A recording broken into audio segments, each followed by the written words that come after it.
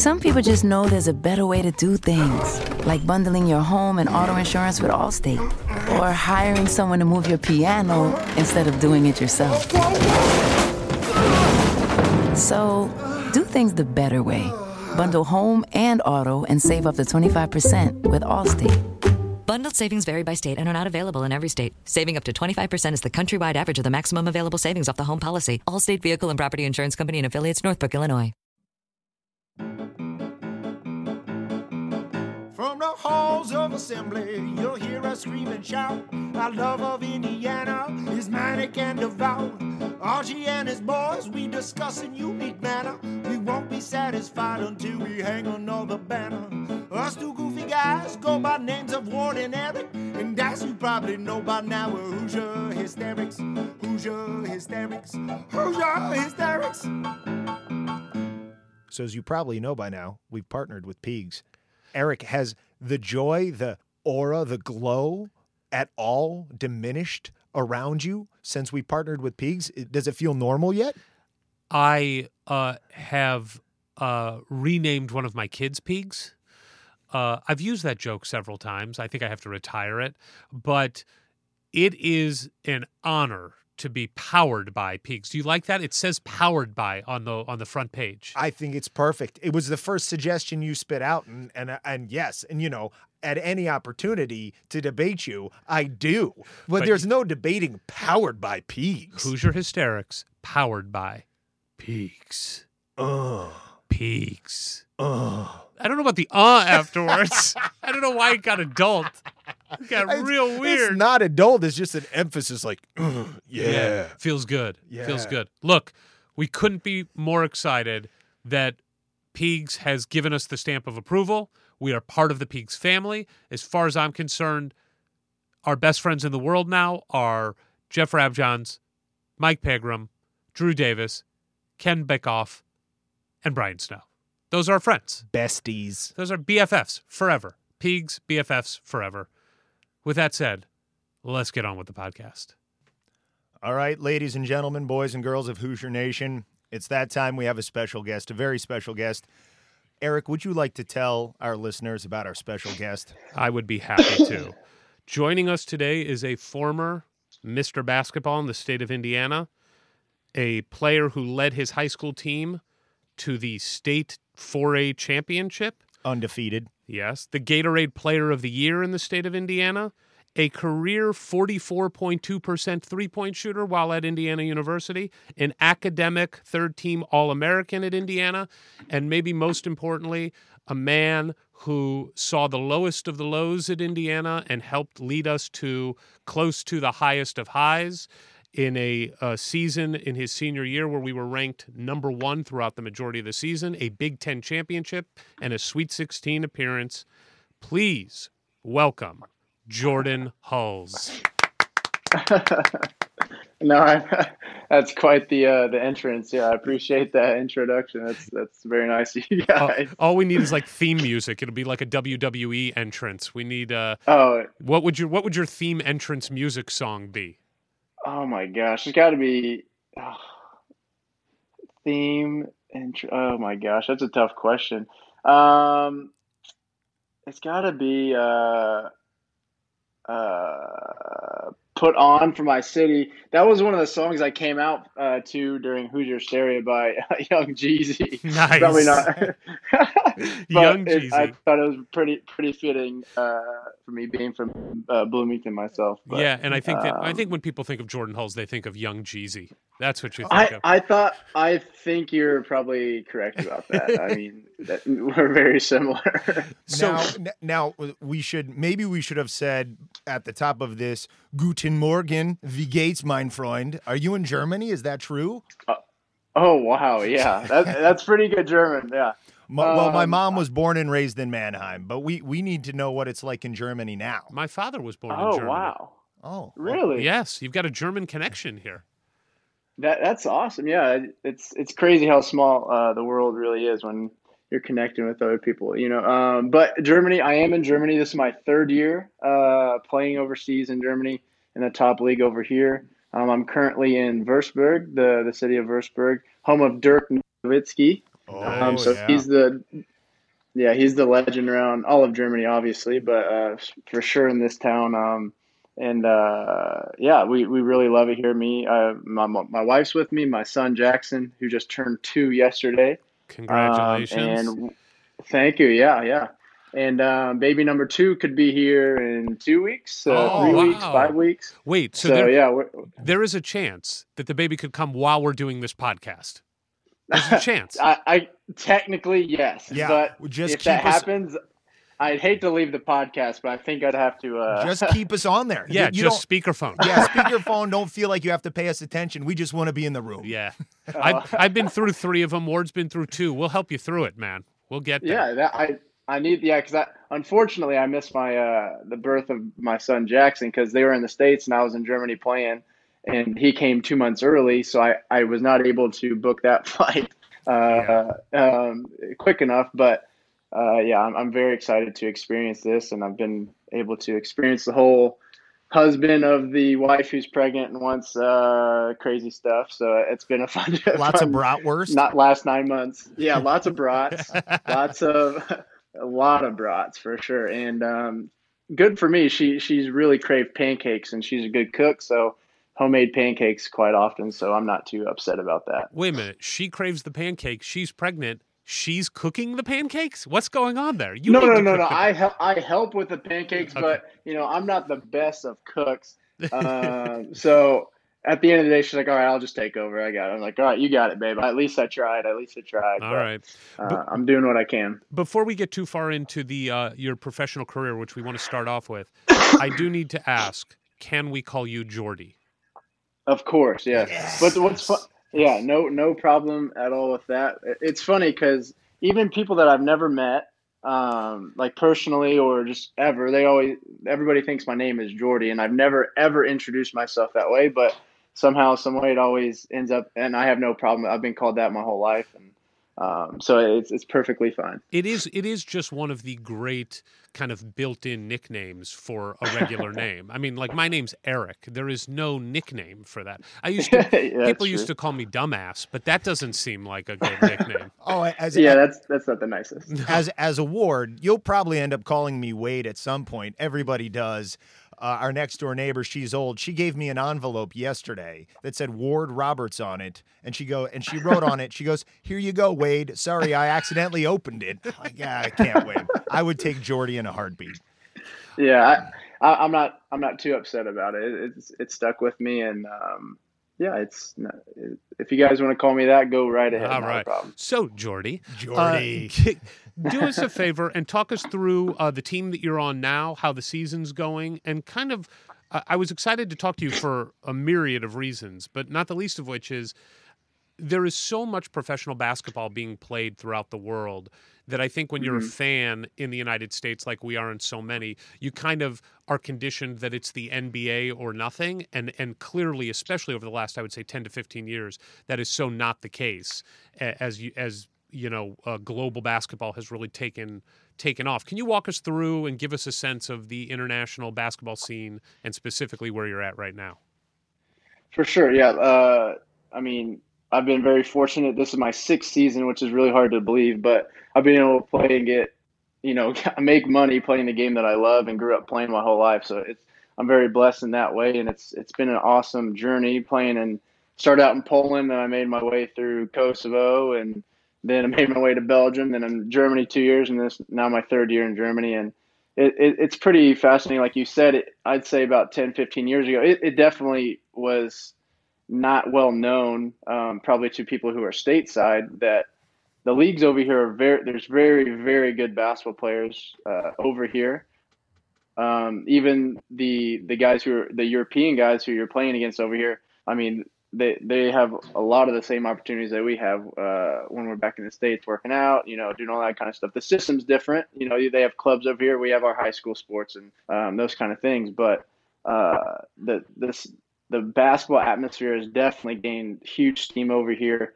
As far as even since I've been here, I feel like in the different cities that you go to as well, you can see where there's more passionate fans here or there. But soccer is always going to be king over here, no matter where you go. That's just the way it is. But basketball is definitely picking up, and it helps when you have guys like Dirk Nowitzki and now Luka Doncic, who's over in the NBA, guys like that who are great European players at first and then make their way to the NBA.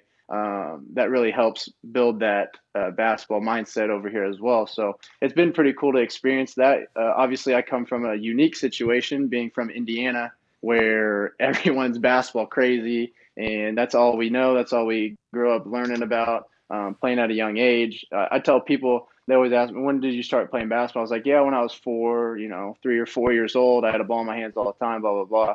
They just think that that's absurd. Like, they do that with soccer, but nothing like with basketball. But it's getting bigger and bigger, and it's pretty cool opportunity for me and my family to experience that. And obviously, basketball has been my whole life, and it's taken me all over the world. So it's pretty special. Well, let's go back to your childhood. Your father came from Army with Coach Knight and was his shooting coach. My grandfather, yes, my grandfather. Oh, your grandfather was. Okay. Yeah, my grandfather, yeah. My dad's dad. Your dad's dad. Okay. Is that how the Hulls got in Bloomington to begin with? Yeah, so like you said, my grandfather, they have the same name, so I see how that always people think it's my father as well. But my grandfather was with Coach Knight in Army. They actually grew up together in Ohio. That's kind of a cool story, and up through the playing ranks, and then started coaching together. They were at West Point, made their way to Bloomington in the 70s, and he was my grandpa was the freshman coach when John Laskowski was there in the 70s, and then he didn't stay more than maybe a year or two, got a different job. But that's how my family came to Bloomington, and it's kind of crazy. Your grandfather was literally homies with Coach Knight. I guess if he has homies, if he calls them homies, then yes, for sure. Yeah. I would love to hear Coach Knight say, "Yeah, that's my homie over there." That'd be pretty cool. So growing up in the state of Indiana, were you regaled with stories of Coach Knight? Was the legacy and history of Indiana University basketball meaningful to you growing up? Oh, for sure. I mean, I think for every kid who, maybe I was a little bit more unique just because of that, but you're a diehard basketball fan, and especially when Coach Knight was there, and guys like AJ Guyton, Michael Lewis, those are guys I grew up watching play. And we go to my mother's father. We go to his house, and every IU game, watch the basketball game on his big screen downstairs or whatever. So it's always a thing that it's been in my life, since I was a little kid, and something I've always appreciated and understood, and knew what the traditions were, and all those kind of things that maybe there's tons of basketball players from Indiana, but I kind of knew just the ins and outs, I guess, just from that connection with the coaching world. Did you ever meet Coach Knight? I actually have never, ever met Coach Knight. He did our game when my senior year, when we played in Brooklyn. He commentated on our Georgia game. But I didn't. I wanted to meet up and obviously meet him one of these days, but it just has never happened. And I've received a letter because of that connection, obviously, with my grandpa and my grandmother, but never officially met him in person. So, with your grandfather being a shooting coach, and I'd read, maybe this is incorrect too, but your father, that the two of them were instructing you. Oh, is that Jackson? It is Jack. Hey, buddy. Hi. Hold on. You gonna go eat dinner with Mama? Where's Mama? Okay, she's out here. Yeah. Thank you. Jordy, is it possible that Jackson shoots the three better than the majority of the players we have on the team this year? He hasn't made his way out to the 3-point line yet, but we have made it to about 5 feet. We'll take it. Good bent knees and a good follow through at the age of 2. Yeah, we'll take it. But that's by Hull's design, right? Because that was one of the things I saw that your, I don't know if it was your dad or granddad, wouldn't let you shoot threes until you were like in 7th grade.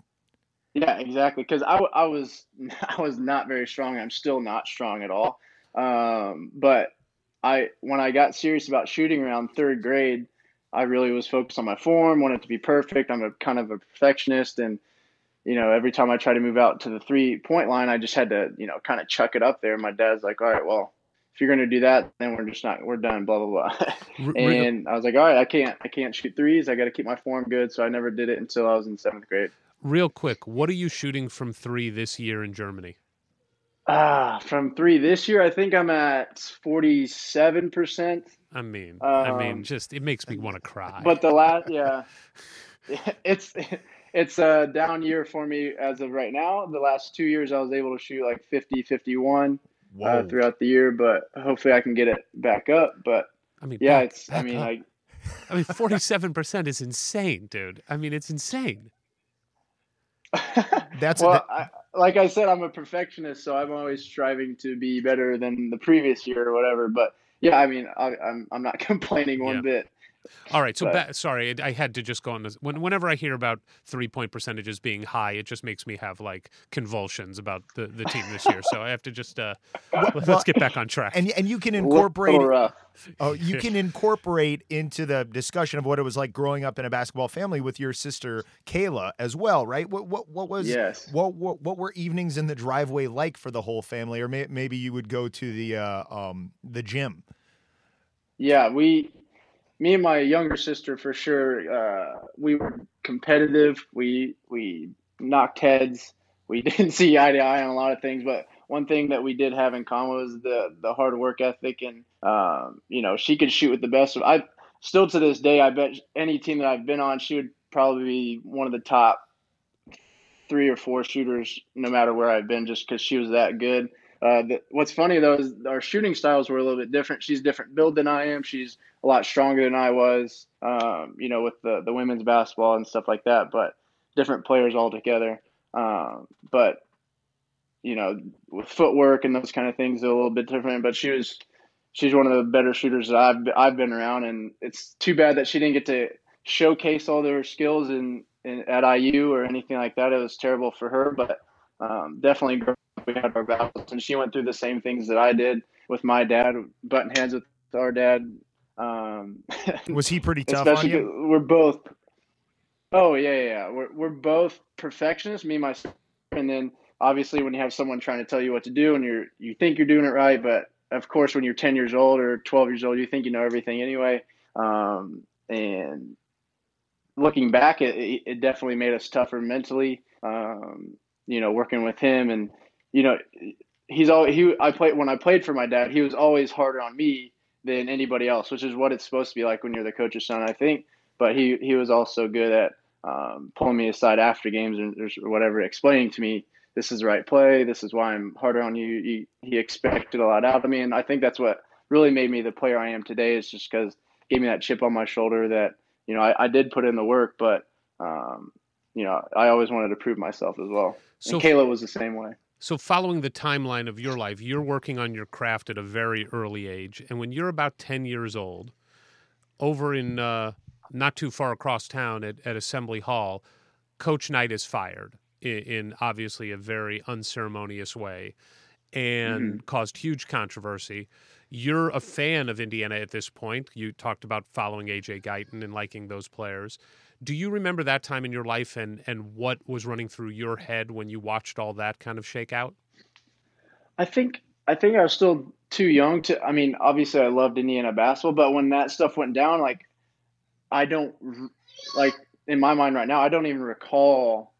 Of course, we were all sad that, oh no, Coach Knight is leaving. Like that at my age with my young head, that's all I could think about. Oh, Coach Knight is leaving. Like, what's going to happen? Of course, I'll still love Indiana basketball, but we have that connection, and that's how my dad coached as well, as far as like fundamentals, motion offense, that kind of stuff. So I was always drawn to that kind of thing. And even Coach K, because Coach K played for Knight at West Point, and that's when my grandfather was there as well. And even his motion offense kind of stuff. So I kind of fell in love with more of schemes and stuff like that. But when that all went down, I don't really recall being like super upset or anything like that. I was kind of just focused on whatever 10-year-olds are focused on, I guess. You didn't go to the campus and burn Miles Brandon effigy? That wasn't you? Nah, I was not part of that. I wasn't really a pyro as a young kid either. But the most vivid memory I have as an IU fan as a young kid is when we made it to the Final Four with another former Bloomington guy, Jared Jeffries. So I do remember that when all that went down. But as far as when that whole Coach Knight leaving and Was that there transition something? period, I don't really remember. Was there something watching Jared and that team make that run? Did you ever say to yourself, "I want to be the next Bloomington kid to do that"? At that was 2002, so I'd have been 12. I mean, my aspirations were always, I want to be a professional basketball player. So of course that went through my mind. I'd love to play for, Indiana, but I was never the tallest. At that age, I was like, yeah, I'm going to the NBA, no problem, easy. And then as I got older, I saw you got to be a little bit taller, you got to be stronger, you got to do this and that. So that made me work even harder, of course. But just to play at that level, to play for my hometown school is always a dream of mine. But then as I got older and no interest was coming and those kind of things, I was like, well, I just want to play Division I basketball. So that's how my mindset. Of course, I thought I could always play at that level. I just had to make the most of whatever opportunity I had. It's kind of how I took it. So let's get into that. You're at Bloomington South. Great coach, great history of the program. At what point does it go from being a dream to play high-level basketball to you realizing, oh, now it's serious. Now I've got to actually start thinking about schools and really start plotting out my future? Right, exactly. I mean, even as a freshman, I played JV. I dressed for varsity. I didn't play varsity. Maybe like some garbage minutes at the end, chuck up a few threes, get the crowd happy, whatever. That was kind of my role, the little guy coming off the bench at the end of games. But as a sophomore on, I started games and was pretty successful. And I still, even with the success I had on the high school floor with South. I was on a really, really good AAU team, a bunch of guys who had been together for a while, with the likes of like Mason Plumlee, Bobby Capobianco, DJ Bird, Colt Ryan. I think by the end of it, almost or every player that we had except one, David Blackwell ended up being a walk-on at football at IU, and was my high school teammate. Everybody else went D1, so it didn't really become real to me until my junior year. I had a tournament in Pittsburgh, and I had a really, really good tournament in front of a bunch of college coaches, but they're all coming to watch my teammates. So for me, I was sending out tapes before all this stuff was happening, just trying to get somebody to take a chance on me, because I knew I could outwork anybody. I was putting in the work in the gym and all this kind of stuff, but I just needed to get the opportunity. And fortunately enough, God put the places in place for me, with the teammates that I had. Mason Plumlee going to Duke, Bobby going to IU, DJ going to Purdue. So that all the college coaches came to watch them, and then eventually saw me play. And the rest was history. I started getting offers from a lot of different places, and the stories out there when Coach Crean and all that kind of stuff finally went down for me, and that was pretty easy choice for me to stay home, I think, but. A lot of things went into that as well. Well, I want to take a step back there, because as you're coming into your own in high school and AAU, the head coach of Indiana University at the time is someone we don't name very often on this podcast, but we will for this. Yeah. I think we should call him the arsonist. The arsonist, because he set the program afire. He burned it all down. Burned it down, right. And so the ashes Yeah. All right, we'll call him that. You like that, Jordy? That works for you? Yeah, that works. Yeah, that works. Okay. So my question is, does the arsonist or anyone on the arsonist's team ever reach out to you? I got some letters as I started getting some more hype, I guess, just throughout the town, and I'm 10 minutes from the campus, so it's a little harder to just dismiss me, I guess. But a few things here and there. I went to the camps, did that kind of stuff, but no real interest as far as like going to offer me a scholarship or I just don't know if my style of play really fit the makeup of that team anyway. But I don't feel like I ever would have gotten that scholarship offer, to be honest with you, if that ever would have came about. But for me, I was going to choose, like when it came down to it, I was going to choose a school that was best fit for the way I played and what I could bring to the table. And I wasn't just going to stay home just to stay home either. I want to do what was best for me. Of course, staying home would be awesome. But I was also going to do what was best for me in my career. But at that point, when all that stuff, I wasn't getting any interest, then, I was looking elsewhere and just really anywhere that would take me. Cause like I said, it didn't happen until pretty late in my junior year, my AAU season, I guess. And then, so from that, not a whole lot of interest. I have to ask, if the Arsonist was the head coach and made you a scholarship offer, would you have taken it? I do not believe so. And is that just because you think your style wouldn't fit, or because of the stories and what you knew of what was happening, let's say, in the midst of the blaze that was going on at Assembly Hall? Did you feel like you weren't doing enough drugs to fit in there? I was, well, to be honest with you, when it all came out and, everybody who was part of that left the program, that's when I knew. But as it was happening, I had no idea. Like, I guess I was naive to the fact that, things were going on that weren't supposed to be going on. But like I said, I didn't have that much interest from them anyway, so I wouldn't have known any different. Like if everything was ship shape. But I do not believe that I would have done that. Just more so for the style of play, and I don't know if I wouldn't want to get a offer just because I'm the kid that's living down the street who happens to be a pretty good basketball player, and they feel like they have to offer me to make Indiana fans happy to keep an in-state kid. Right, I don't know if that would have been the case, but I feel like I would have had that feeling in my gut, and that would have just ate me up inside eventually. So because I felt like I was worthy to play at a high level. So like, why would I? Yeah. Right. So hypotheticals aside, you guys went 66-7 in high school. You finished with a perfect season. You win the state championship. You guys are a team as number 3 in the country. You're Mr. Basketball. And then you decide to go to IU. And that is a team that didn't do very well. And even going into your freshman year, there had to be pretty low expectations about what you guys could do. What is it like to go from such incredible success, like literally not knowing what losing is for over a calendar year, to walking into that situation? Especially because at the time, I remember when Crean got the commitment from you and then was able to talk about you, he kept saying things like, he's a winner. Jordy's a winner. Everywhere he's gone, he's won. We want winners in this program.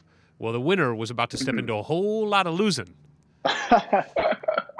Man, I don't know if I can put into words how difficult, as far as the losing aspect, not even talking about how hard the workouts and all that stuff was, just the losing part and how mentally draining it was. It was the hardest thing I think that I've done basketball wise. That going through those 2 years, I knew when I committed. Obviously, I'm staying home. I'm going to school 10 minutes from the house that I grew up in.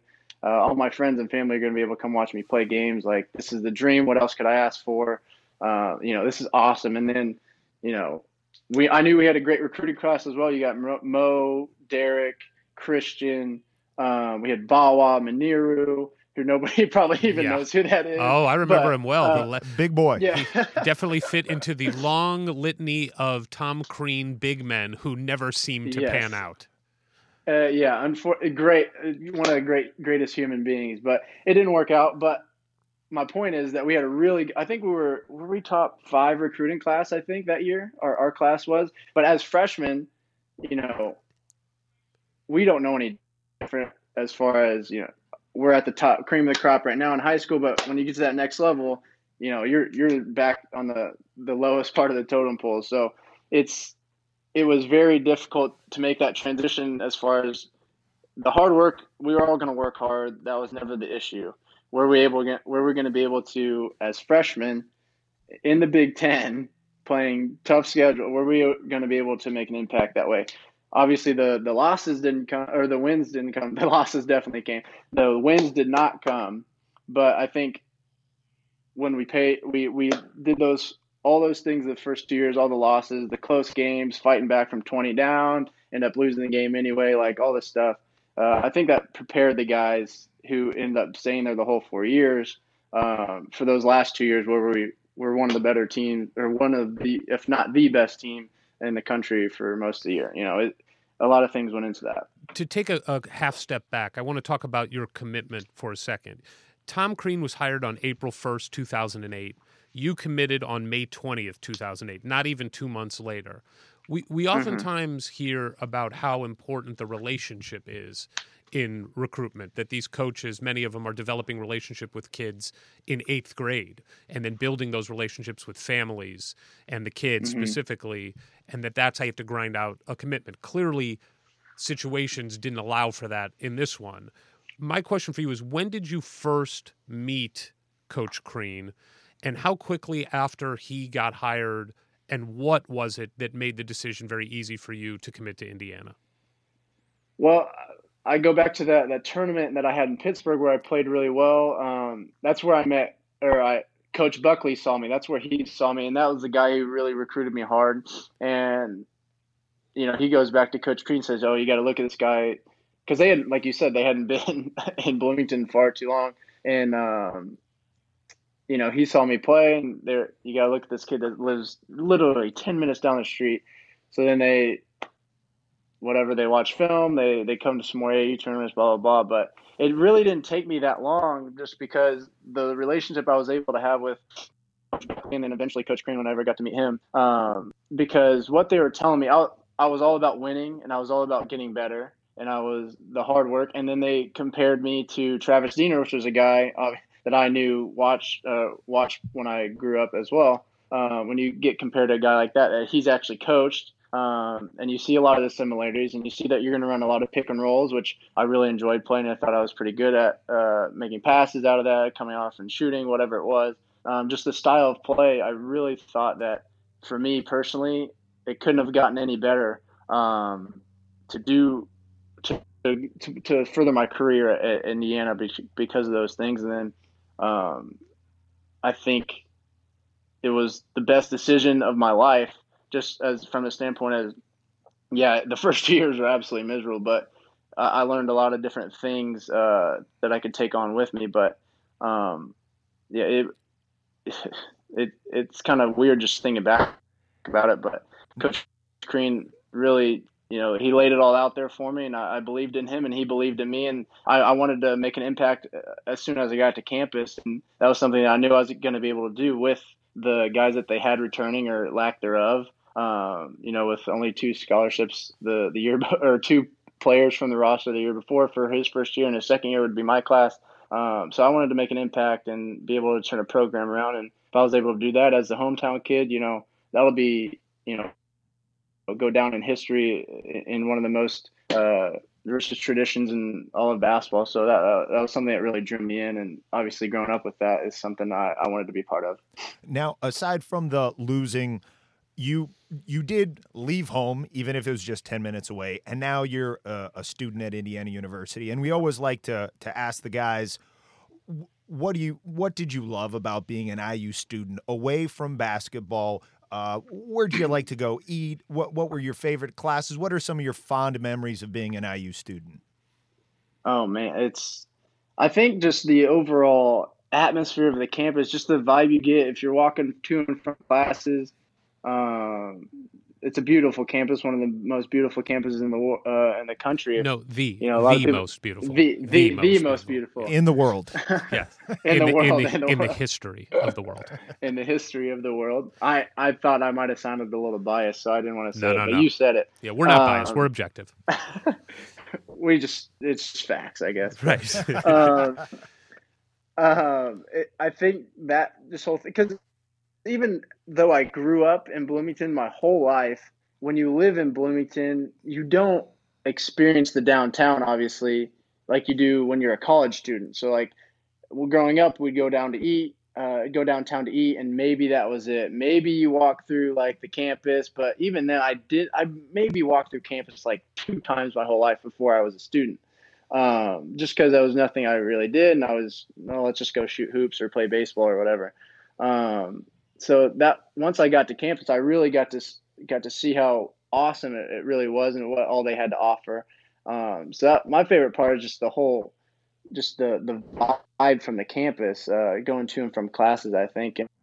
And obviously you're going to have meet lifelong friends there, and my teammates are like my brothers, but other people you meet through class or going out and having a good time, whatever it is. I think just the camaraderie, and you can just feel the energy from a lot of people just going around the campus, I think. All right, so quick lightning round here. Favorite pizza in Bloomington? Mother Bears. Yes. Okay. No. What? No, I said that quick. It has to be Mother Bears, but I'm a big Pizza X fan too. Oh yeah. Yeah, The yeah, Big yeah. Ten special. Pizza Did they X- have that when you were there? Yeah. Because it was Oh, pizza. yeah. It was Pizza Express when we were there. Yes. And then it evolved to Pizza X, right? But they still had the Big Ten special. It's the same. Yeah, it's the same, and it's like, and you can even get breadstick, like 2 bags of breadsticks and 2 Cokes for like $5. Yes. Like that. I will tell you. And then No, go ahead. Mother Bears. Go ahead. And then Mother Bears is just Mother Bears. You can't really beat it. So those are my 2 for sure. I'm a 41-year-old man with 3 kids living in Los Angeles. When I go into my pantry, my cabinets to get a cup, it's a Pizza Express cup that I'm using. That is not a joke. Oh, I've kept my them. gosh. It is. I have like 10 of them. What I have are the stolen. That's dad goals. I have the stolen Knicks glasses. All right. Oh, okay. Okay. Favorite bar? Favorite bar? Knicks. Nice. There you go. Worst class you took? Oh my gosh. Worst class I took? Yep. What was the class I got the worst grade in? Let's see here. What was it, like an A minus? No. I do like chemistry, but I'd say chemistry. That was like just the labs are 6 hours long. Oh my god, yeah. No. You finished with a 3.94 in high school. How'd you end up in college? You keep that up? I don't know what my final GPA ended up being. Oh, you mean your GPA? You mean your GPA as a high-end Division I athlete wasn't that important? Is that what you're telling us? It made you an all. It made you an all-American. No way. No way. No, I did finish in 3 years though, and then started my master's. So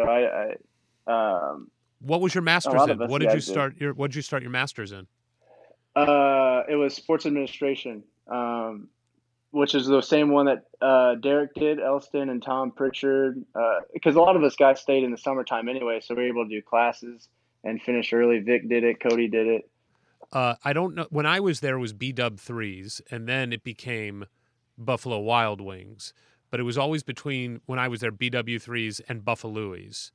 Were you a wing guy? Do you have a wing preference? Oh my gosh, Buffaloes, no question. Yes, that is the right answer. What style? See, Buffalo. What style?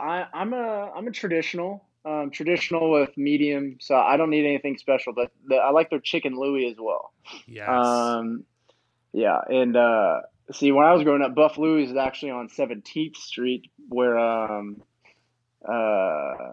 what's over there now? I don't even know what's over there now. No, that's where it was when we went there. Mm-hmm. Yeah. Yeah, so that's where I grew up going to Buffaloes, and when they moved to the Gables downtown, the owner Ed Schwartzman and his wife Jamie, they're awesome people, and that's definitely anytime I get a visitor, I always take them to Buffaloes and then the Village Deli for breakfast. Ooh. Oh, I was going to ask you favorite breakfast, so you go Village Deli. Huh? Sorry, my bad. No, yeah, that's good. I have my aunt and uncle are actually the owners of the Village Deli, so it is quite amazing. It is. Those pancakes, the size of like the moon, are unbelievable.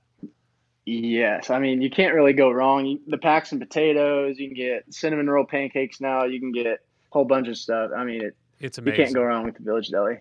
Love it. So let's jump into the sophomore year, and we have to talk about him specifically. These couple of guys show up: Will Sheehy, and then this other guy, Victor Oladipo. When maybe it was then, maybe it was later. When did you kind of say to yourself, "Man, Victor's gonna be like really good"? Man, when we got those two guys, they brought a different. Not a different mind. It was the same mindset that we had there, but it was like you could tell these freshmen like they came here to compete. They came here to work, and you knew what you were going to get out of them. Will is just going to tell you straight to your face. He's kind of just cutthroat. He's one of my favorite people in the world just because of that. He's a great person and obviously a great competitor. And then Vic, he's he lights every room that he goes in. He's like the center of attention. He's gonna have a good time. He's one of the best human beings that you ever meet. And I think when Will's having a great professional career as well. But when you talk about Vic, the summer going into what it would be my junior, so his sophomore year, because when he got to IU, I think it was a big adjustment for him. Of course, he's stupid athletic. He's going to block shots. He's going to play great defense. He's going to do this and that, but he couldn't shoot a lick. The guy could not shoot at all. Nor could he dribble. I mean, being honest, or dribble. Yes, right. He could not do the skill part of basketball. No, I mean, of course he could do like the simple stuff, and he's fast enough to get by somebody every once in a while, and he's gonna do a crazy dunk or make a great play. But once he was able to tighten his handle and get a consistent jump shot, he's so quick that his jump shot doesn't have to be super quick as far as getting off, because if guys run out on him, he's just going to go blow by him and get a layup or create for something else. But also when he's able to stay more under control, he loves that. Everybody knows his crazy spin move.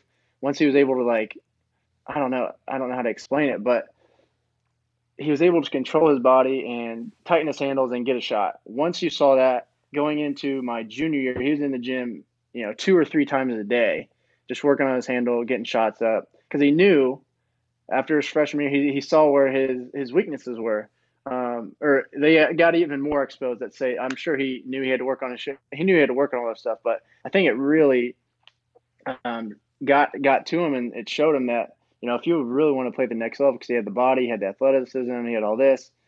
This is what he was going to have to do, and he put in all the work, and he was the reason that we surprised everybody my junior year. Nobody thought we were gonna. What did we start? 14-0, I think. We started off ridiculously good, and we surprised everybody. We shocked the world. Everybody thought we had one more year. The following year will be good.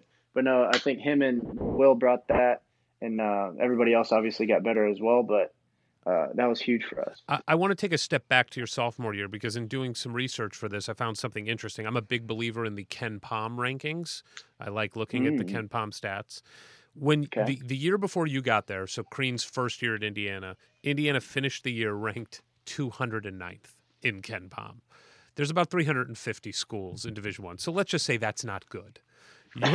Your freshman year was some improvement. We moved up to 194th. Top 200, baby. Top 200. But love that. But here is what's this staggered me when I looked at it, because I think all of us as fans thought, okay, we got to give Crean 2 years, but year 3, we've got to start seeing something here. And the truth is that his third year, which was your sophomore year, the record did not indicate real growth.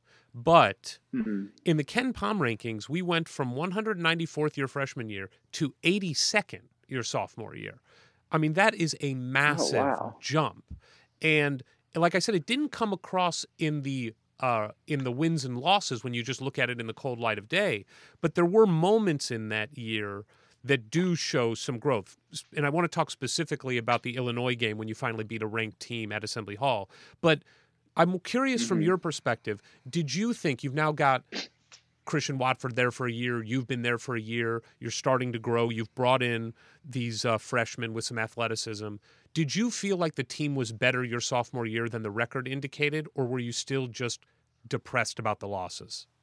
Well, it goes without, the losses were definitely not easy, mentally draining, because you go in every day and we practice so hard. We game plan, we're doing everything we can to just win basketball games, and you go into these things and you're just like, what's going on? Why are we losing? We're doing everything right.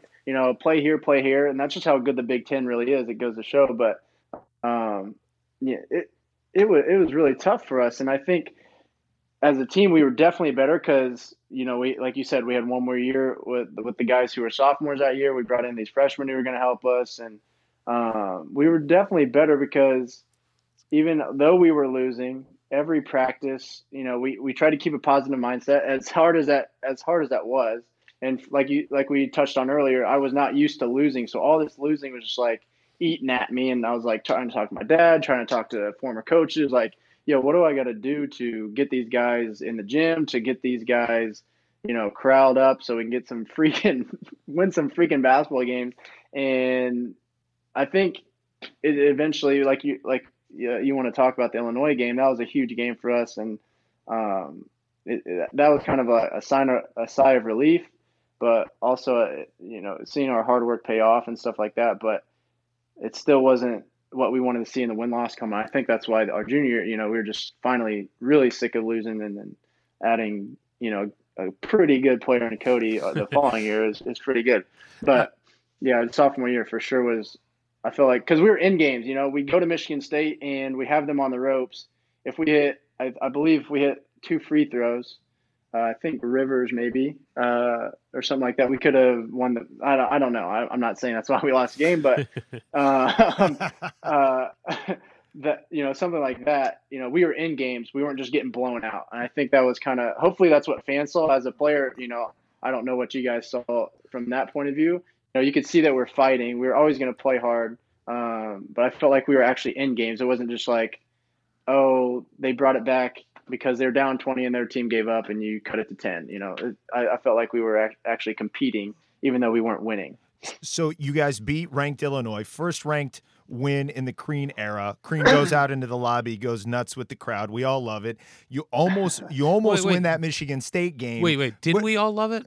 Did we all love it? Yes, I did. No, now you don't. No. I didn't at the time. No, I didn't. We don't have any records. Why is that? Why is that? Well, I loved that we won. Don't get me wrong, and I did see as a fan that the team was better.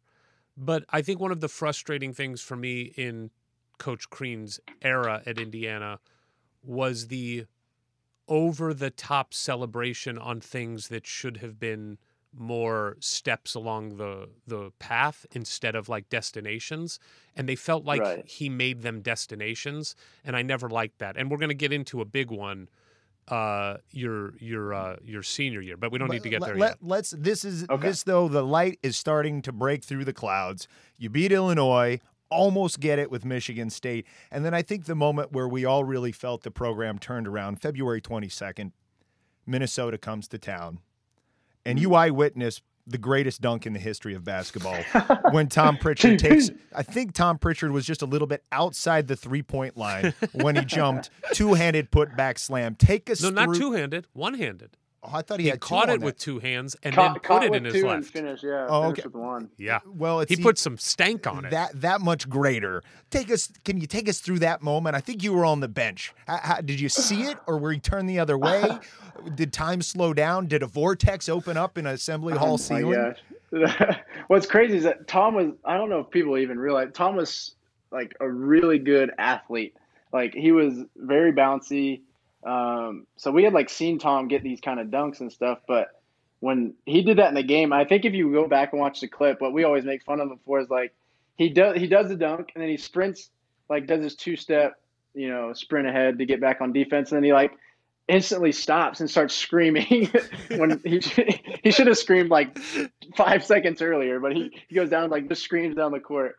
That was probably a moment I will never forget, just looking back at that clip. But during the game, I mean, it's all blurred to me, and I can't even remember what I was doing at that point. But I know that was a huge game for us. Obviously, seeing Tom Pritchard get a nasty putback dunk, but the way that we played that game, I think we did like a little trick defense. We did like a triangle and 2, try to take away Hoff Arbor and some other good players there. But we did like a trick defense that worked for us for a little bit and then mixed it up. But that was a huge win for us. So we have to take a pause here to ask you. You talked about playing with Vic and when you realized this kid is special. You've touched on Cody, and we're going to get to him in a minute. We just talked about the great Tom Pritchard. But I can't imagine that any of these experiences playing with these great players comes close to the experience of playing with one Tijan Job. Tijan. Oh, my goodness, man. Have you guys ever met Tijan in person? No. Actually talked to him or anything like that? No, one of my life's great regrets. Yeah, you haven't had that pleasure. He is one of the nicest human beings ever. And to play with a guy who you can get hurt in practice just by him standing somewhere, it's kind of frightening, but it's also intimidating to the opponents. I remember we were playing at Purdue, and him and Ballwell were on the court at the same time. I'm pretty sure he put Patrick Beatty in a chokehold during a box out, and then this next play down, he hits him with his elbow in the throat, and then manages to poke Ballwell in the eye in the same play. I don't know if you guys can ever find that clip, but if you find that, we will look for it and send it to you. It's quite the treat. But playing with a guy like that, he worked his butt off. Like, he did everything he was supposed to do. You know, you can't teach that monstrosity of a body, but it was quite a pleasure to meet him. I remember when I saw him at the top of a 1-3-1 half-court pressure zone, and I just remember thinking, well, clearly the world is ending. I mean, if this guy is playing the top of his zone, Coach Crean has lost his mind, and I just need to stop watching basketball. My goodness. When that was put in practice, I assume it was put in practice before we saw it in a game. Did you think it was nuts? Well, I mean, a little bit, but what else could we do? We were already losing every game, so why not put the guy who is very intimidating at the top of 1-3-1? Granted, all you have to do is just take 2 or 3 dribbles and you're around him, but maybe he'll knock you out or something before you do that. But we were trying everything, man. It was a difficult time for us, as you can see. Well, and so after that Minnesota game, the wheels kind of come off again, and it's another disappointing end to a disappointing season.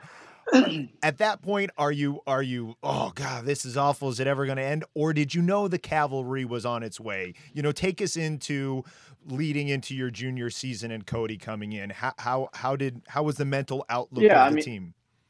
Yeah, of course, you know, we're all thinking like, you know, like what do we got to do? Are we ever going to turn that corner? Are we ever going to do this? But I think, you know, with the coaching stuff that we had and the guys that, you know, we were a pretty close-knit group. And I think that's one of the reasons why we ended up being so good is that we went through all those losses and we were just sick of losing. It basically is what it came down to. And we had guys who were willing to put in the work in the off season on our own, and we were able to come together that way. And it really helped us get over that hump. And when Cody signed, obviously I was huge for Hoosier Nation and for the team and everything. Not only bringing a great basketball player, a good person who's to come in and do his work, and you know, you could rely on a guy like that. So that obviously turned, and then you start getting other big recruits. You know, the following year, you get Yogi and that whole class, and the movement. Are you referring to the movement? Yeah, we told them that stuff's not going to fly here. So you can throw that out the window once you get on campus. Well, guess what? It didn't fly there. It didn't fly at all. Unfortunately, did not work out. But.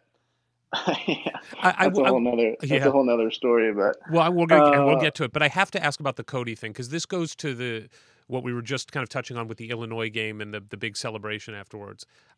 I'm sorry if I'm misremembering this, so please correct me, Jordy, if I'm wrong here. But I seem to remember after Cody committed that Coach Crean held a press conference either the next day or a couple days later, where he had like the team lined up behind him, basically celebrating the Cody commitment. I think they turned it into like his first time where he could talk about the class coming in, which included Austin. And like a real change and stuff like that? Yes. And I just remember him. I remember him in front of a microphone saying the reason we got Cody, and he was crediting the whole team, because this is the family that created an atmosphere that Cody wanted to come to. And it just felt like, it struck me as odd when that happened. I don't know if you have any memory of that. I honestly do not. Okay. I'm really trying to dig deep here and remember that. I know we saw, was it on TV? Like that commitment, was it? Well, no, I don't remember if Cody's commitment was on TV, but the Tom press conference, or at least on ESPN covered. Or something like that. It might have been. Gotcha. Yeah. Gotcha. Yeah. Okay. I just remember we were all pumped because I've known the Zeller family because I played with Tyler growing up. We were AAU teammates for a little bit, so I've known the Zeller family. So to get Cody, obviously we were all like ecstatic as players, but I don't really remember this press conference. Okay. But we probably had some crazy workout that we had to do, and we were too tired to remember it anyway. So, so you start 8-0, but you hadn't really played anybody yet. Junior year, mm-hmm. And then this this Kentucky team comes in. They're number 1 in the country. Did you guys have a feeling in the locker room before that game that this was going to be a special game, or was it business as usual? I think we were a pretty driven group and a smart group as far as, we came in to practice every day, like took it one day at a time. I think we said that a million times, one day at a time type of thing. If you ask Rab Johns, my favorite answer is always one day at a time. But but honestly, we were really good at that, and we took everything in stride. And like I said, we were sick of losing. So once we got that taste of winning a little bit, and all our hard work's paying off, and we're starting to click here and there, and we didn't want to let that go. So I think we thought we could win any game that we played in. Obviously that was a tall task for us, beating that Kentucky team, but we had a great game plan, which is something that Coach Crean was always really good at. Preparing us, and him and the staff really did a good job of getting us ready for every matchup that we had, no matter if it was Kentucky or if we're playing a school that nobody's ever heard of. It was always approached the same way. Do us a favor. Yeah, do us a favor if you can. Take us into the weeds a little bit there, because we often hear players and coaches talk about the game plan. And yet as a fan that doesn't have the most educated eye when watching basketball, you still see the same offense, the same sets or similar sets that you've seen in the past. Do you remember back to that Kentucky game specifically, and what was something that was part of the game plan that Coach instilled that did make a difference? Can you remember anything? For sure. Going into the game plan, obviously you have tendencies of all the players. Marcus Teague likes to do this move, or he likes to go right more often than not. That's keeping him in front, blah blah blah, those kind of things. But one of the big things for us, their guards are so quick, right? So Marcus Teague, I'm not the fastest guy. He's probably going to go by me 2 or 3 times. Let's make sure that we do not commit to him, so he can just throw it up and Anthony Davis dunks it. So if you watched a bunch of the clips that Kentucky had that year, or before they played us or whatever, Davis barely had to shoot any shots outside of the paint because they're all alley-oops or, post moves, 2 dribbles, dunks. So we want to make sure we took the lobs away and make the guards finish over the bigs, that kind of thing. And that really helped us because if I'm remembering correctly, he didn't have a great game, and neither did Terrence Jones, who only goes left, and we made sure to make him go right. So it sounds simple, but it's little things like that really go a long way for us. So in that game, you go for 11 points, 5 assists, 3 of 6 3-point shooting, 4 steals. You've done all that work to help us, build a lead, then battle back, then it's nip and tuck. And then you are the first person, Jordy, that we have talked to on this podcast that was there for the shot. So please take us through it. What happened before the missed free throw? Just tell us as much as you remember about those moments. Well, I knew, I don't know if you saw me in the corner over there. I thought I was pretty open, and Siwat was pretty selfish, and Verdell didn't see me. But no, I was definitely not part of that play. I was a decoy in the corner, which I just stood there and waited to see if the shot went in or not. But what's great about, like I said, about the coaching staff as far as getting us prepared, we practice a lot of situations, and those situations, whether it's under 2 seconds, 4 seconds, how many seconds were in that after the free throw? That was probably, I want to say like maybe 7.5, something like 5, that. 7 to 8 seconds, I think. So we had like situations for all these different things, and we were able to drop the play that we wanted, and we wanted to get Christian. He was a great trail 3-point shooter, and we thought maybe they were going to foul because we. They wanted to. Cal wanted them to. Yeah, they wanted to, right? So they weren't able to get to that. But all I remember is, they're in the full court. Verdell brings it up. Cody sets a screen, and I think Cody might have even been in the wrong spot if I'm remembering correctly. And they're not fouling in the backcourt. They don't get the foul that they want. We're able to dribble down. Still no foul for some reason, and Siwat's pretty wide open for his shot. I mean, Verdell did a great job drawing defenders and pitching it back, but after hitting the shot, I think everybody pretty much just blacked out. Everything. I'm pretty claustrophobic, so when I go over there, I'm like jumping up and down, and I'm like, "Oh, see what you got to get up, man! Like I'm not having you die right now on this court after this kind of thing." And I was not about to get in the dog pile, although that would have been awesome. But jumping up and down, that was one of the best memories, or the best memory probably of my playing career. Just being part of something like that, and such a signature win that we were talking about, that really put us on the map. By the way, it's 5.6 seconds were on the clock. 5.6. So yeah, even better. I have to ask you just better. a couple specific things. Mm-hmm. One of the very few people that was on the team for all of the really low points, the first 3 years, and then getting to where you got with that shot in that game was Verdell.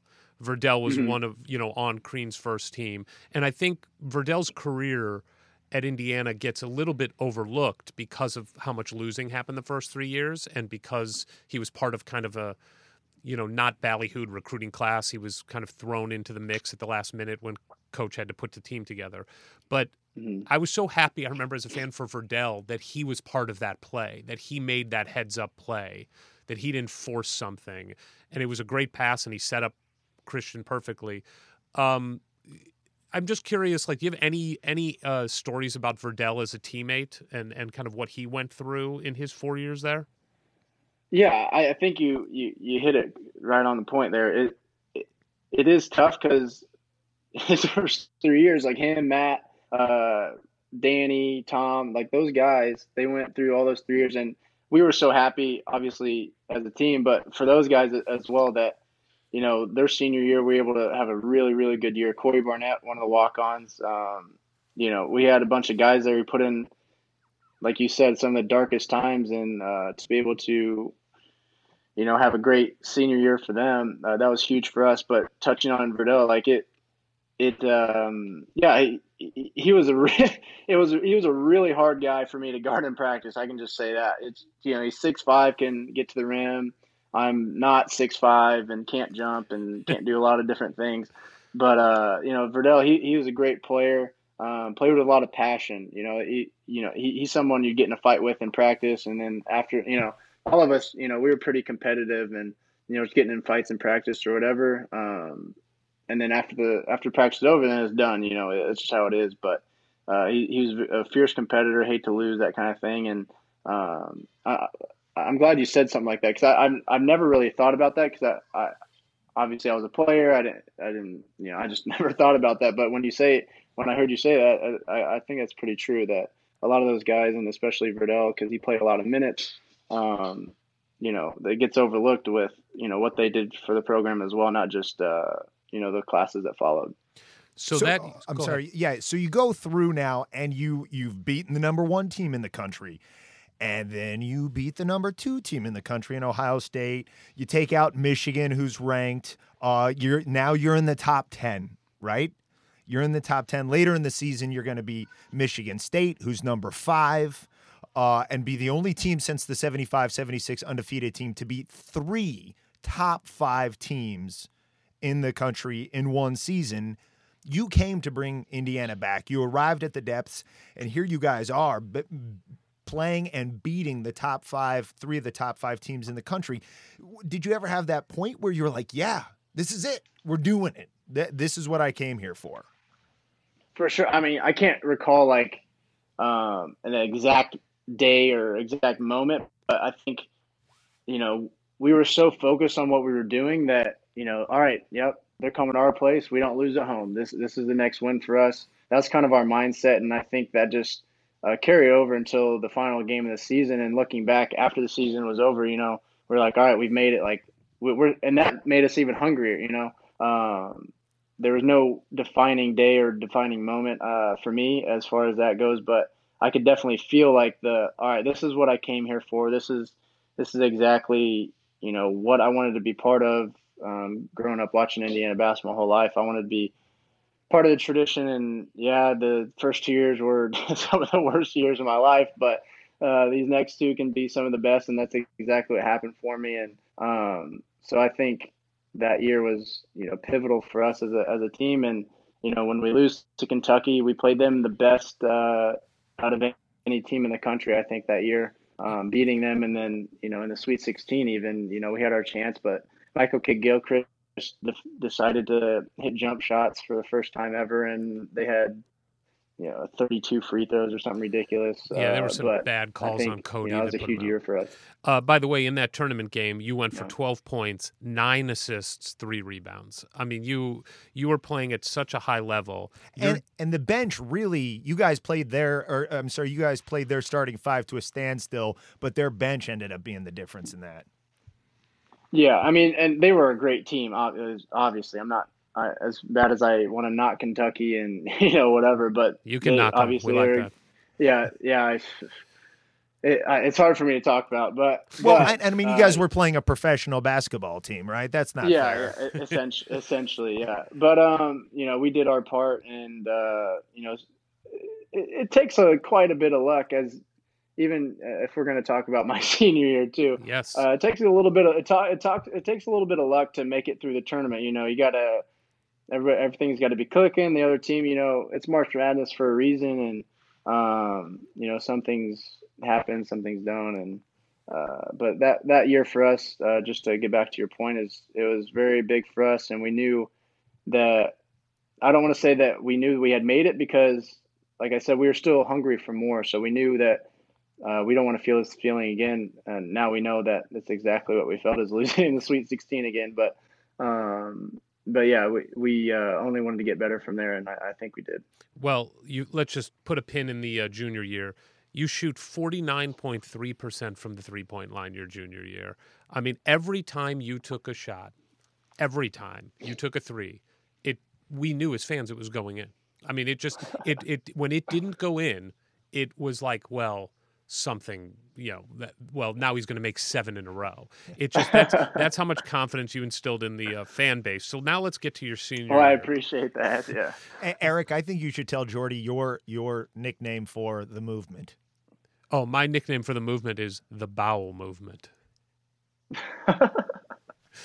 They were all great guys, and it just didn't work out. But before they got to campus and we heard that they had like this movement, whatever, this thing that they were called, and we, as upperclassmen and the guys who, they're not even in college yet. Like what is it? It did not go, it didn't last long, let's say that. But they came in and were ready to work from the get go, and none of that stuff really got to us, or came once they were on campus. But that whole we did not like that as guys on the team already. Before we get to your senior year, I actually want to throw out a stat to you that I bet you are unaware of, because I was unaware of this until I looked at it.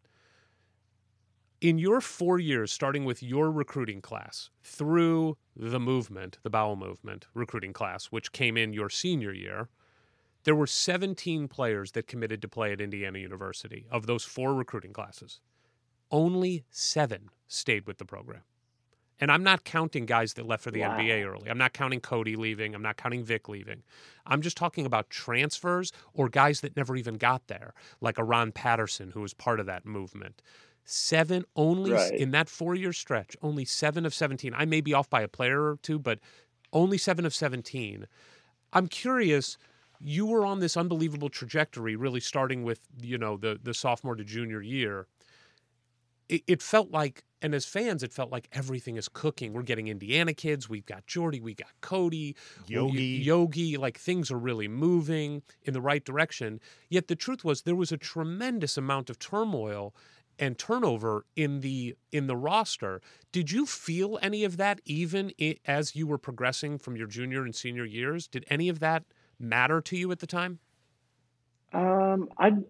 Mattered, of course. Like, they were some of my, like Bobby Capobianco. I'd known him since 8th grade. We were AAU teammates, and we came to IU together. And that, we were friends. But at that point, it just wasn't. I wanted what was best for him, and if he felt the need that he needed to leave, or he wanted to leave, or whatever the case was, whatever ended up happening, I honestly don't know. If that's what he felt was best, then good for him, and he's a great dude. I wish him well, and But like for me at least, I can't speak for other guys, but for me, it was unfortunate. These are my friends. It's happened, but I treated, maybe this is just bad, but I treated it like a job. Like this, I'm here to go to school, get good grades, and play basketball, and become a better basketball player, and be the best leader, be the best teammate, um, be coachable, all those kind of things. And that's kind of how I treated it. I don't know if that made me numb to certain things, and maybe that's a negative thing on my part looking back at it. But it's not like I just screw those guys. I'm glad they're gone. That was never my thought process. But what I'm saying is that it didn't affect me, and it didn't affect how I viewed, like, oh, this is really going to hurt the success of our team right now, Got it. or like where we want to go. So in going into your senior year, you guys are largely considered the number one team in the country. You've got heralded freshmen, including Yogi. You've got what's going to end up being 3 future NBA players on that roster, and you are elected captain. What does it take? Because we hear a lot about this even currently with IU about how important leadership is, or a lack of leadership. What was it about you? What if you were trying to coach up a kid right now to be a leader? How do you put yourself in the position to lead a group of men that are considered the best in the country at what they're doing, and it's you they turn to? Yeah, I think that's it's a loaded question. I for me, yes, I was a point guard. I was a senior. I had been through all the ups and downs. I was able to do this, that, whatever. But for me, I never felt like I had to lead alone. In the beginning, I led by example. I was in the gym every day. I was getting more shots up.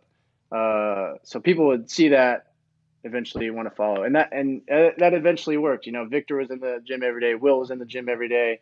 All these guys start following, and then eventually it's our whole team staying for the whole summer, and we're getting better together. I think that those kind of things just are really what set us apart. But for me as a leader, I think if I'm telling somebody, one of the bigger things for me is if there's a great book out there, Lead for God's Sake, and it's leading with the heart. And that's something that I was able to do. I felt like guys knew that I was giving it my all. And if I can hold you accountable, you need to hold me accountable as well. And I think accountability with your teammates, and if it's a player-led team as opposed to a coaching-led team, because the players are the ones out there, making the plays and all those kind of things, right? So I felt like we had a bunch of guys who knew what it took and bought into what we needed to do. They made my job a lot easier, just because, if I said something, they knew I meant it, and that's what we needed to do. If I had to kick somebody out of summer training because they weren't giving their all, or they were, making everybody else having to do extra sprints because they weren't prepared to do the practice or do the sit-ups or whatever the heck it was, that's what I was going to do. And I think that resonated with the whole group, and we were able to all be leaders at the end of the day. Because now you look at Vic, he's leading a NBA organization now. He's like doing all those things, and Yogi, he's in the NBA now. He's a point guard in the NBA. Cody, he's a vet. All these dudes are playing, and Derek's on the coaching staff. He's on the coaching staff now. So I think all those things were huge pieces. And just touching on Derek, he was a huge part, even though I feel it was terrible for him because he was injured most of his career, didn't really get a shot just because he was hurt. But he was huge for us with all those kind of things off the court. So he's one of those leaders off the court as well, in the locker room, keeping things light, those kind of things. And I think as a group, I was very fortunate. I'm honored to be looked at as the captain of that team, and that kind of thing. But those guys made my job a lot easier too. So, senior year, you guys are just smoking teams. I mean, you're beating North Carolina by 24. You're beating Purdue by 37, which just felt so good. I mean, this just really felt like everything is coming together. You're shooting about 49% from outside the arc, leading the conference. You are crushing it. You're going to win. It seems like we're going to win the Big Ten. We then lose to Ohio State to kind of cut to the end here, because there's some stuff to talk about. We lose senior day. to Ohio State, and the decision is made to cut down the nets. Can you walk us through, did it became a big deal for fans in the aftermath there? Was it a big deal? Did anybody even hesitate on the team, or did it feel like we earned this because of the last 4 years, 3 years for some, 2 for others? This is fine. Or did anybody on the team think this is a little strange? Yeah, I mean, for me as a competitor, like if I lose a game, like why the heck am I cutting down nets? Like I didn't, of course, from your other point, like we did feel like we earned that. We knew, that's all right. We were definitely Big Ten champs, but whether we shared or not, like whatever. But any true competitor, I think, is going to tell you, like, I don't know. For me, like I did not care for it that much. Obviously, it's great to cut the nets in front of your home crowd, but like you said, if the fans felt a little indifferent about it as well, like did it really accomplish what we wanted it to accomplish? But it happened. Of course, as players, we're not gonna be like, hell no, we're not gonna go out and cut the nets. Like what are we gonna do? Maybe we did feel like we owed it to the fans just to show our appreciation, but at the end of the day, I think most people understood, like, well, you lost the game, maybe you didn't have to do that. I don't know. I was not a fan of it, to be honest. Well, and beyond just that game, obviously it'd been a real magical season. There we are on top of the mountain for a good chunk of it, always in the top 5. But you guys lost 3 out of your last 6 games. Was there a sense within the team that something was amiss, or was it like, we stumbled a little bit here, but it's going to be fine going into the tournament? Yeah, I don't recall like thinking of anything specific, like, like this is obviously you don't want to lose or just go 3 of 6 out of your last games and heading into the March Madness. It's not a good vibe you want going, but it's I don't remember anything specifically. I'm trying to really think about it, but no, that's fair. Well, while you think about that, let's talk about the last game of the regular season after the loss to Ohio State. You then go on the road to play a top, I think at that time they were ranked 6th, but they spent much of the year in the top 5 also, Michigan team. And in one of the great classic Big Ten games and Indiana games of all time, you pull out this incredible victory to win the Big Ten outright and pretty much secure the number 1 seed in the tournament. Can you take us to that game and what that felt like to win? I mean, this is you winning the Big Ten championship. You're a senior. You've been there 4 years. You came to Indiana to win championships. You just won the first Big Ten championship in a long time. How'd that feel? Yeah, it was an amazing feeling. I think, not only the players and the coaches, but all the families, everybody who has been there the last 4 years, everybody connected to the program, even obviously the fans too. It was a huge, I don't want to say sigh of relief, but maybe that is the only way to describe it. It's like, oh, we finally did it. This might not have been the way we wanted to do it by being down 10 with a minute to go or something ridiculous. We shouldn't even won the game. But to be able to win on the road, go into a place where we're playing a great team. And like you said, we weren't really playing our best basketball at the time. But to be able to go on the road and win that was something that, none of us will ever forget. That ball barely not going in. No kidding. And me getting the ball and just chucking it down to the other end of the court as a buzzer went off. Like it's something that we won't ever forget. And it was all our hard work had paid off. No matter how it was done. It was something special for all of us. You should have cut down Michigan's nets. Yeah. Yeah, why didn't we do that? We should have brought some scissors. Another thing that will never be forgotten from that game is a clip that went viral right after the game ended, where Coach Tom Crean walked towards Coach, I believe, Jeff Meyer, who was an assistant for Beeline, who was also an assistant for the Arsonist. He was an assistant for the Arsonist back in the times where Bloomington was being burned alive. And got into a confrontation with him moments after winning the Big Ten championship, where he yelled at him something to the effect of, you killed the program, or you know what you did, you ruined the program. And then Coach Buckley had to separate him and get him away. Do you remember finding out about that moment when you were in the locker room celebrating the win? Did it get the information flow to you at that point, or was it well after? No, I would say it was well after. That everybody saw the clip, and but at the time we're all celebrating. None of us even knew that was going on the court or what was said between the two or whatever. I honestly don't even know what to say about it. No worries. It's probably not the best look, and I mean, at that time, we as a player, I definitely didn't know what was going on, and like I said, I don't know what was said, but beforehand, I have to tell you, as a fan, that game and what you guys did in that game after kind of the letdown that I'm sure everybody felt about not winning on Senior Day, because we wanted it as fans, Jordy, for you and and Christian and the guys that came in your class to win that Big Ten title was so meaningful. And when you're an Indiana fan, I do think that conference championships mean more than most schools in their conference championships. There is something very storied about the Big Ten Conference and winning that regular season championship. Exactly. Yeah. It was one of the all-time great fan moments watching Indiana basketball, seeing you guys fight like hell and win that game. And now we get to the tournament where you cruise through round 1 as a number 1 seed. Round 2, you play Temple. You get hurt. And you get hurt. Yeah. Oh my God. So was there a chance you might not play in the Sweet 16? Yeah, for sure. I could barely even shoot the basketball. It was very unfortunate.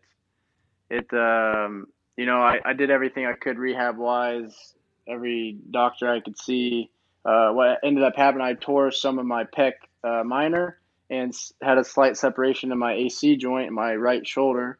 And, we shot it up during the Temple game. I was able to go back in. I think I maybe hit one more shot, but at that point, it was still adrenaline. I had just had the shot to, numb it, I guess. I don't even know what the heck it was. But I was able to finish that game. And then, the whole next week, I'm like, oh, of all the years to get hurt, of all the times, why now? Why in this game?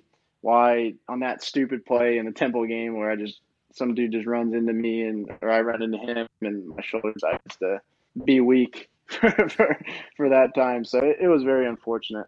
Well, this is what you were talking about before. There is so much luck that goes into being able to advance in the tournament. I mean, if you get hurt like that in week 3, then, maybe we're able to cover it. We had a pretty good team that year, and you're healthy for the tournament. And now you're playing Syracuse, who is known for the zone, and we need outside shooting, and our best outside shooter is just not available to goes 0 for 5. But clearly through no fault of his own. own. You looked like you were in pain. You were wearing a brace, right? You had a brace on your shoulder?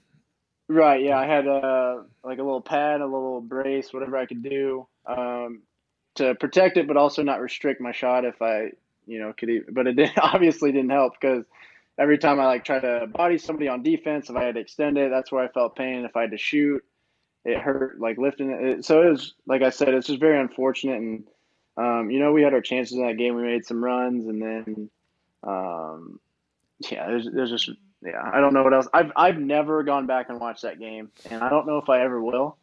But that was a heartbreaker for us right there. Well, one thing I think this is really a point a lot of IU fans look back at the beginning of the end of our love affair with Tom Crean.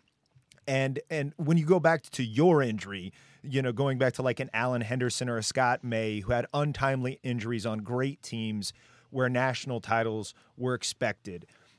If you could speak to the preparation to play that zone, Yogi being a freshman point guard in that situation, do you think it's a fair thing for fans to feel like that game was a failure on the coaching staff, or is it something that we should have a different perspective on? No, I don't think. I mean, I don't think that would be a fair assessment as far as you have a week to prepare. You have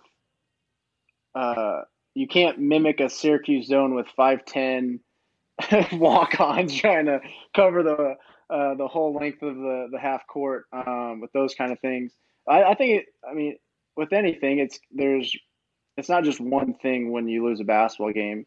If this guy's hurt, or if we didn't run this play correctly, we couldn't break a zone. That's what everybody always says, right? Like we couldn't draw the play to break a zone or finish over contact, whatever. There's lots of things that we did as players that weren't correct either. We had a game plan and it had worked for us all year, so why wouldn't it work for the last game? So I think it's not exactly a fair assessment to say that. Nobody's perfect. There are some mistakes here by the coaches, by the players. That's just the game of basketball. That's always going to happen. And I'm not trying to like cop out of the question or anything, No. but that's just how I truly feel. I would never place the blame on any one thing. I think a lot of things go into it. And you look at Michael Carter-Williams, not known as a shooter. I think he had hit like 4 threes that game. He did. And that was part crazy. of it. Yeah. So like a guy who typically doesn't shoot, who we are not daring to shoot, but also are like, all right, well, we'd rather him shoot a 3 than, CJ Fair coming off the screen and shooting, or Christmas, or, somebody else getting a shot. So those kind of things play into it as well that maybe the average fan wouldn't necessarily look at. I know Indiana doesn't just have average fans either, though. We also have fans that are very knowledgeable about the game. But I think there's also those things that you have to think about. Yeah, we're knowledgeable, but we're also irrational. I mean, we are. It's why we call ourselves the Hoosier Hysterics, because we're nuts. We're absolutely nuts. I'm more irrational than I am knowledgeable. Yes, for sure. So, Well, yeah, go ahead. No, that's fine. I mean, and even it's funny that you say it, because even now, as like, I was a former player even, and even when I watch games, like, oh, what, why, like what?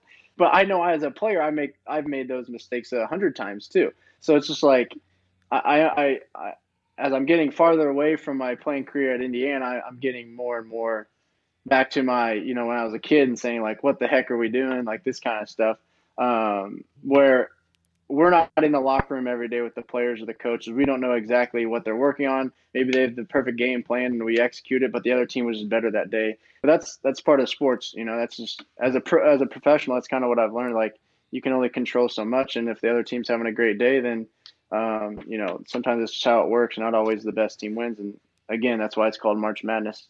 So true. If this team play. Yeah. So you graduate. We've talked a little bit about your professional career. I assume you still follow Indiana basketball, like you just said. You're keeping tabs on the team. Of course, yeah. I have to ask you what it was like for you, someone who committed to Tom Crean less than 60 days after he got the job. You went through all 4 years with him as your head coach. I would imagine that relationship runs deep. And the screams from the Hoosier Nation of time to make a change are now reaching a fever pitch in the years after you leave, several years after you leave. And then finally, they make the decision to move on. What was that like for you, both as a former player, someone with a relationship with Tom, but also as a fan of Indiana basketball? Mm-hmm. Yeah, that's a great question. I mean, as you said, I'll always be so thankful for Coach Crean and the staff there that gave me the opportunity to, pursue that dream of mine. And, I wouldn't have changed it for anything in the world. We sucked for the first 2 years, but the last 2 years, it was all worth it. And I learned so many life lessons from the coaches and from just going through those kind of things. So I think for me, obviously I was torn. It's hard to see someone that, like you said, that I've known for a long time and who has, been there for my wedding, seen my first son, that you draw that connection with, but also, the state of Indiana basketball there's a lot of pressure that comes along with being that coach. And, if things aren't going the way that, the wins, those kind of things, a change needs to be made. And that's what happened. And, I'll, like I said, I'll always be loyal to Coach Crean, but after, it all happened, send him my best regards and, hope everything works out for him. And, but now, Coach Miller comes in and I also I'll be loyal to the program as well. And, I think he's doing a great job of getting Indiana kids and doing all those things that we want as Indiana fans, obviously, as well. But it doesn't have to be. I'm not saying always from Indiana, but it's great to see these in-state recruits come, and then you get these great players from everyone else, and just the style of play and those kind of things, and trying to get things done. It's exciting to see. Obviously, we're struggling a little bit right now, though, which is always hard to see as well. Well, with that, you came in Coach Crean's second year. It didn't go great. This is Archie's second year. It's not going great. What can you tell us, the fans, good or bad, but in general, what's your perspective on what it's going to take? Because look, 2 years later, 3 years later, you guys were the number one team in the country.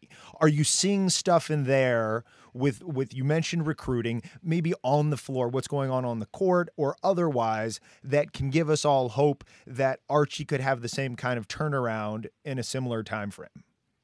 For sure. And like I said, even when we were playing for Coach Crean, you always hear, some negative talk, whether it's probably more so the negative talk, right? But what's crazy, as fans, we aren't in the gym with the coaches and the players. Like, we don't know how hard we just don't know how hard they're working. And, they are for sure putting in the work. They're for sure doing these things. Of course, we all want them to hit free throws. We all want them to hit 3-point shots. You need to Skype in with those guys and give them some pointers, or to have Jackson show them. Like, of course, those are things that we all as fans really want, right? But it's not like they aren't working on those things. Of course, they're scholarship players. Like, you think that's how it should be, but it's tough. We're not in there with them. We don't know, the ins and outs of what's going on every day in that locker room. As far as, we just got to trust that we got the right guy for the job. Do you we think got so? The players that we need. Do you think so? No, I believe so. I believe so. I live in Bloomington in the off season, and, he's been more than welcoming to me, to come in and shoot or watch the workouts, whatever it is. And what's crazy, we just signed a guy on my team, Devin Oliver, who played for Coach Miller at Dayton. So it's kind of, he just got here a couple of days ago, but it's cool to just kind of, see how it was to play for him. And that's going to give me a better idea. You love the way his Dayton teams played. They made that Elite Eight run, all those kind of things. But going back to it, yeah, I definitely do believe so. And as a fan, we just have to trust that, that's what they're there to do. They're there to succeed. They're there to, there's going to be ups and downs. Like you said, this is his second year, so he's still got time. He's still getting these kids recruited and to sign and, committed. I mean, all those kind of things. And I think that's exciting to see. But as fans, it's also hard to not see some of the results. But luck, again, always comes back to injuries, those kind of things that play huge factors in as well. McRobert's been hurt. Rob gets hurt, a guy who's super solid for us at the point guard position. I think Al's is playing good basketball right now too. But injuries play a huge factor for us, and it's hard to get a rhythm with guys who maybe weren't in the rotation early on, and now have to kind of do more than what they're used to, or whatever the case may be. I think as fans, we have to kind of think about those things as well. We've been hurt. I'm more, as you can tell, I'm more of an optimistic, positive kind of guy.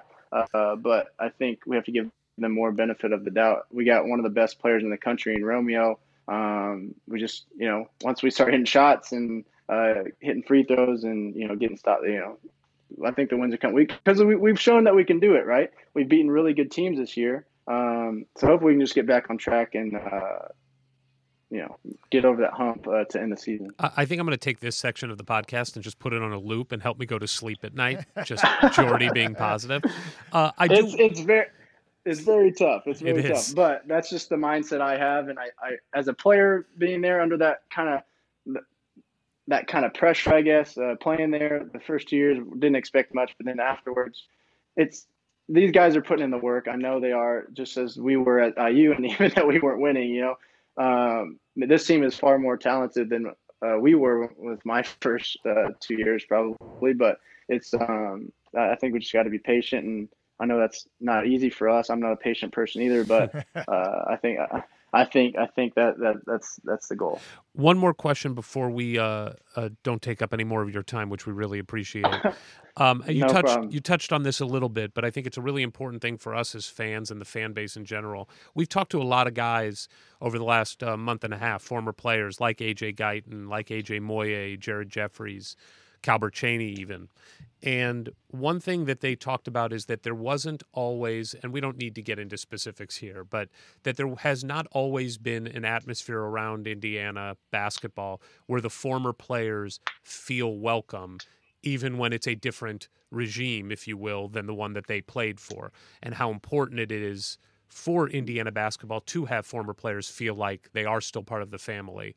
You obviously, you touched on this a little bit, but you played for a different regime than is in place now. How do you feel the connection to former players is from a personal experience and anything anecdotally that you've heard from your friends? Yeah, I mean, the guys that you just mentioned, I'm obviously a little younger and I haven't seen as many coaching changes or or anything like that. But from my experience, it's been a great.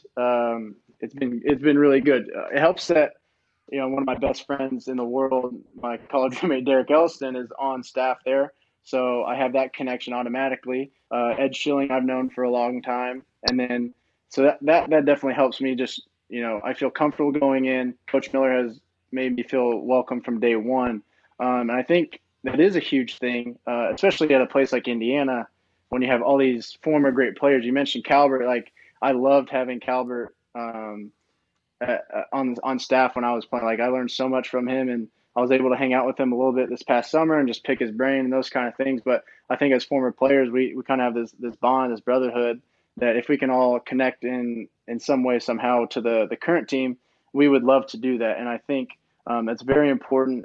And when I was a player, we did have these golf outings and stuff like that, and that's something that at least with Coach Miller last year in the summer, we did that as well. We had a cool golf outing, French Lick, and we did all these cool things. And it was great to see all these former guys from national championship teams from even before that and after that. I think I want to say from almost every decade was represented there. So that was something that was cool to see. And I think that's more than important. And unfortunate for me, since I play overseas and I'm over here, 9, 10, 11 months out of the year, I don't get to come back and see any games really or be around the guys as much during the season. But in the off season, since I live there, I try and go in.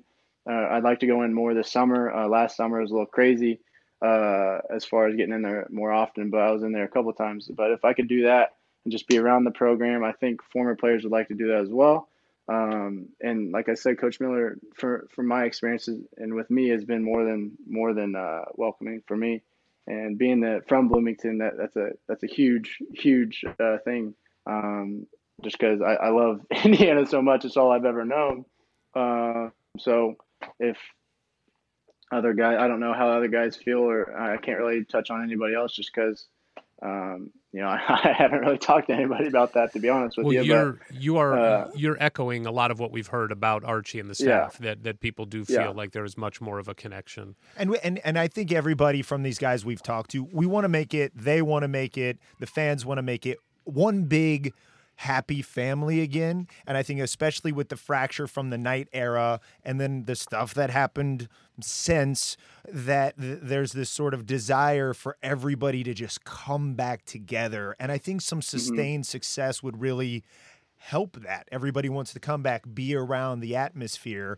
But, with guys like yourself and all these guys we've talked to, you're all such great dudes who played at IU with heart and all the right reasons, and that we just love to see it all be one, going all the way back to like Slick Leonard. There's this incredible tradition of guys who are still around, that the more you can all get back there and connect those eras, I feel like it's just going to help the program as a whole going forward. When you see the other top programs like North Carolina and Duke have this long, sustained history of guys being back there and on the bench. So So we've taken up too much of your time already. Is that like? No, this was a lot of fun for me. No, it was good. And I have to tell you, Jordy, we often hear the phrase, we need some Indiana kids. We need Indiana kids. And on a straight factual basis, that means go out and get kids that grew up in the state of Indiana. But I've always thought that it means more than that. I think we've had plenty of guys play at Indiana. 100%. That are 100%. I would use as an example, AJ Moye grew up in Atlanta, as he put it, in the hood of Atlanta. He's an Indiana kid, as far as I'm concerned. Yeah. And I will say, Jordy, you embody not just the geographical part of being an Indiana kid, but all the values that come with being an Indiana kid. It was such a pleasure to watch you play basketball for us for 4 years and lead the program back to the level that we all want it to be and to do it the right way. It is an honor to talk to you, and I love that Ward and I can call you Jordy. Yes. Well, no, I really appreciate it. And I just to touch, I really think that was a great point you just said, because you think of guys like Will Sheehy and Vic. Indiana kids. They're Indiana kids. Exactly. I didn't want to sound, No, like they I are. was just talking about Indiana kids. Yeah. It's one of the things that drives me nuts about the fan base. Morgan now. Juwan Morgan is an Indiana exactly, kid. Yeah. Yeah. And I mean, of course, it's great seeing the best in-state kids, or, guys who play the right way, who come to Indiana, who are from, of course, us as Indiana people, we love that. But your point is fantastic. Like that I'm so happy you said that, because I didn't want to sound like that's all I meant. Because some of the best players who ever played in Indiana aren't from Indiana, So it's cool that you said that. I appreciate that. Yeah. And I will say, I think that Archie Miller is an Indiana kid. I mean, I do. I think the way that he goes about his business, how he grinds it out, the commitment to work ethic, the commitment to wanting to play the game the right way, he seems like an Indiana guy. So, as long as people like Jordan HULLS continue to come through the program and stay a part of it, we're going to be fine. So, Jordy, thanks so much. That. Good luck to your wife for your second baby. We're excited. Is it a boy or a girl? We are waiting to find out. It's going to be one of life's true surprises. Good for you. We're not sure. Good for you. You are welcome to use Eric Ward or Ward Eric as the name for a boy. Or a girl. Or a girl. We don't care. I think even better, as unusual as a girl. That would be unique. That would be good. Yes. She might hate us later on, but... Well, good luck. Good luck to you guys. Hopefully, we get to meet you face to face, maybe in Bloomington or in Germany one day. Who knows? I would love that. Just I really appreciate you guys having me on, and anytime, really. I really enjoyed it. Auf Wiedersehen. Auf Wiedersehen. Guten Nacht. Guten Nacht, mein Freund. Take care, Jordy. Perfect. Cheers. Bye. That was it, right? Are we still recording? We're still recording. Oh, okay. Okay, great. Hopefully it recorded. Yeah, we just a little behind the scenes. During that podcast, our little audio mixer started doing weird things. The recording light is still on. It kept telling us it was recording, but we'll find out here shortly. Can I just say, just to wrap up with Jordy, I mean, what just an earnest, good dude, right? Like, no BS, he's just a good guy who I'm just proud to be able to call a Hoosier, right? Well, and I think it's like you see a guy who's so unselfish and smart on the floor, and how that translates to who they really are in real life. And you get longer glimpses at senior night or a longer press conference afterwards. But we're so lucky to get to talk to these guys for so long and be like, yep, Jordy's like we thought he would be, a good dude. But thank you all for listening. You're good dudes and dudettes for going through such epic interviews with us. But if you're still listening, you're like us and you just can't get enough. We could have kept going. We've talked about editing it, but this is like a dream come true for Ward and I to be able to sit here and talk to these guys. The truth is, to only talk to them for 90 minutes feels like we're shortchanging ourselves, because we could just ask them about any bit of minutia about Indiana basketball that you could think of. And I'm sure you all are thinking to yourself, you'd ask other questions, which we'd be happy to ask for future guests. So please make sure you follow us on Twitter at Hoosier Hysterics, but there's no vowels in hysterics in that. Email us at HoosierHysterics@gmail.com, spelled correctly. We have more of these coming up, and some more of just Ward and I going nuts and being hysterical about Indiana basketball. From the halls of assembly, you'll hear us scream and shout. Our love of Indiana is manic and devout. Archie and his boys, we discuss in unique manner. We won't be be satisfied until we hang another banner. Us two goofy guys go by names of Ward and Eric, and as you probably know by now, we're Hoosier Hysterics. Hoosier Hysterics. Hoosier Hysterics.